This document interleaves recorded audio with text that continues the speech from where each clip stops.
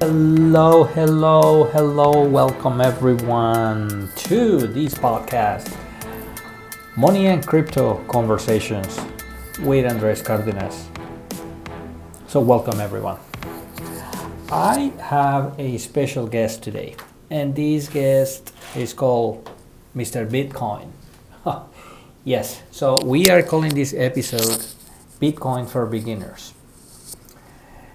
And I have decided to actually come up with this episode and to talk about this particular cryptocurrency for a couple of reasons.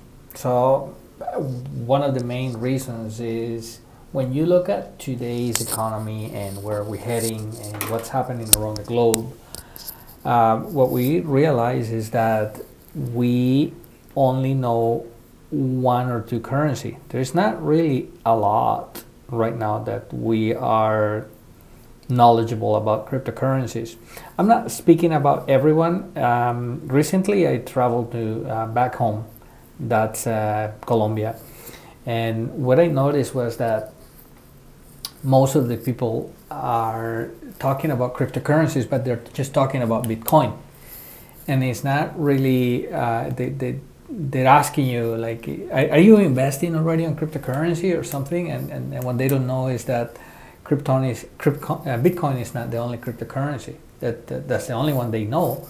So what I said was like, well, okay, what if I create just a conversation about Bitcoin, and I call it this Bitcoin for Beginners. So let's get started. Bitcoin pretty much is probably the most capitalism manipulated cryptocurrency around the world. So it was created in 2009, and then it was created by Satoshi Nakamoto, which a lot of people say that he's not real. It's just a name made up. So then no one was put in jeopardy, because when this coin was created, when this currency was created, the purpose behind it was to make it less corruptive. One of the things that happened today with paper currency, any country, and we can take an example of US national currency, a paper currency is US dollar. So the issue with the economy that prints money paper is that tomorrow they can print out more and more, and every day you can print more money. You just kind of like playing Monopoly, just getting more money out of another box. The issue with that is sometimes the effect is not immediate. Sometimes the effect comes secondary, and it usually comes a hyperinflation. It's usually what happened to Rome, the empire. That's exactly what happened to them. So this Bitcoin came with a new proposition. It's like, what if we create a currency that cannot be reprinted, that is more safe, that no one has the capability to stop a armored truck and steal all the money. So it was created on the blockchain technology. It's a digital asset, so it could be defined as a decentralized digital currency, which works in different way. One of the ways this cryptocurrency works is it works on the cloud. It works it's created by people around the world doing a process called mining. And mining is a computation process from someone that has a badass computer that is able to create some algorithm numbers that are kind of like tricking the system to be unhackable kind of thing. So there's a lot of energy consumption in this process. So there is in total of 21 million of Bitcoins that needs to be created, and we're pretty close. We're close to the 19 millions of Bitcoin that have been created. So there is still in the process of creating Bitcoin, and each coin has a capability to become a currency.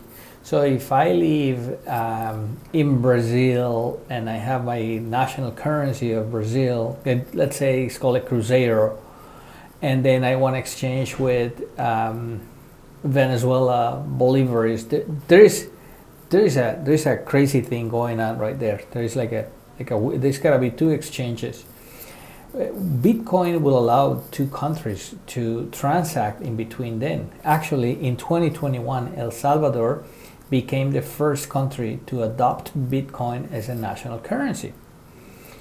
Bitcoin has a lot of energy consumption issues.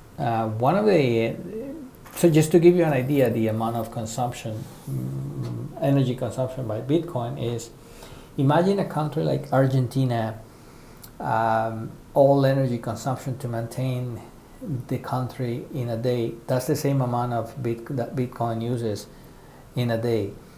There's a lot of computers moving towards a Bitcoin transaction and the mining and everything. So it's not sustainable. It's a carbon footprint kind of issues. And then with that issue, what it is it makes the transactions in between Bitcoins very slow. A computer really needs to be kind of sort of exhausted. So the process is a little bit complex. It's like a transaction needs to be done. So there is a lot of mining kind of bidding for that transaction. And they raise their hand and the transaction is allocated to one of the nodes. And then after that, it needs to be validated by someone else. So it's like a double process. It's like the double energy consumption. So it takes a lot. Well, Bitcoin can process 3.327 transactions per second. Guess what Visa can do? Visa can process 24,000 transactions per second. There are some cryptocurrencies like killers. They can produce around 2 million transactions per second. So we'll go into that another time. So in this case, we have a non-sustainable cryptocurrency, and this non-sustainable cryptocurrency is a dinosaur. It was the first one created in the world, but there's not really a lot of applications right now. We're actually discovering what kind of applications we can have with it. El Salvador may have a chance by reducing the amount or using a different source of energy, so to mine or to transact Bitcoin. They have some sort of caves or something that produces energy, a different alternative. But in terms of applications for Bitcoin, they're way behind. They're like the technology is like 2009, and then it was upgraded in 2013, and so it's been this journey for the Bitcoin, and the upgrade the coin is not that easy. So, but one of the things that Bitcoin did, it created a landscape for many other cryptocurrencies to come into place, and all these potent emerging cryptocurrencies, which are at the end of the day are technologies, are coming strong and are coming to change the world. So I'll give you a little bit of a recap of a Bitcoin. When it was created, it was 30 cents, and then it jumped to $5.27, and then it went up to $31.50. That's like in the first 2 years, and then it went down. By 2013 and 2016, Bitcoin reached $700 a coin. And today, you actually can find prices of $63,000 for one Bitcoin. Currently, the cryptocurrencies market is dominated by Bitcoin, with 66% of the market is their transactions with Bitcoin. So it may not be the most modern one. It may be a little dinosaur. It may be a lot of energy consumption, but monetizing the market is number one. It actually came from 85 to 66%. It's been another cryptocurrencies taking more part of the market.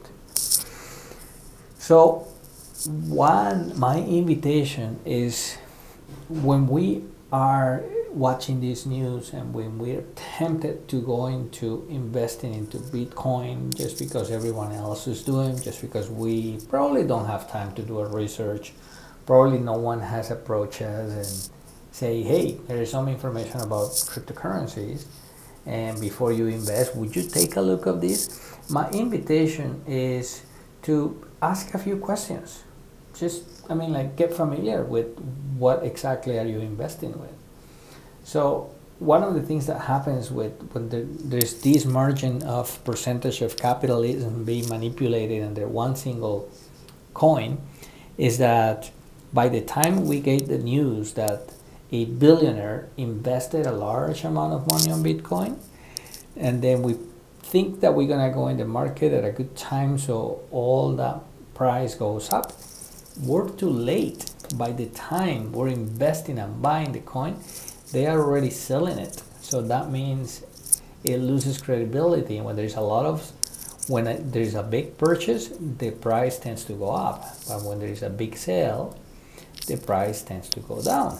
So that's mostly what happened in most of the cases. And I have several friends that approach me and say, hey, this is what happened to me. And I don't blame it. I've been there, not exactly with Bitcoin, but investing and trading is not that. It takes a minute. It can be done. I do it in daily basis. But my invitation is to learn a little bit about the coin you're about to invest in. Read, maybe watch a video, maybe subscribe to a channel or something. I created this podcast for that particular reason. So then we have a resource to get some sort of background information about each particular cryptocurrency. And another invitation I wanted to ask you is, if you look at it, if you are an investor or a trader, and there are easy ways to find that out. So just know more about yourself, just know more about what kind of investments you're about to make. One of the things I can tell you for sure is, if you're thinking right now in going to cryptocurrencies to replace your incomes, so what that means is probably you have a large amount of money ready to be invested and ready to be risked. There are ways to make income out of cryptocurrencies, but it's not as like the first step you want to do. It's like you first walk and then you run kind of thing, right? Little steps right there. World is changing. Currencies are changing. In the near future, each country won't have any more paper currency. We will have cryptocurrency, digital assets that have some value. My invitation is to look at that as well and define what's your future. How do you see yourself in the near future with cryptocurrencies? My name is Andres Cardenas. I do thank you so much for being present with me today. I will be coming with more of these money and crypto conversations.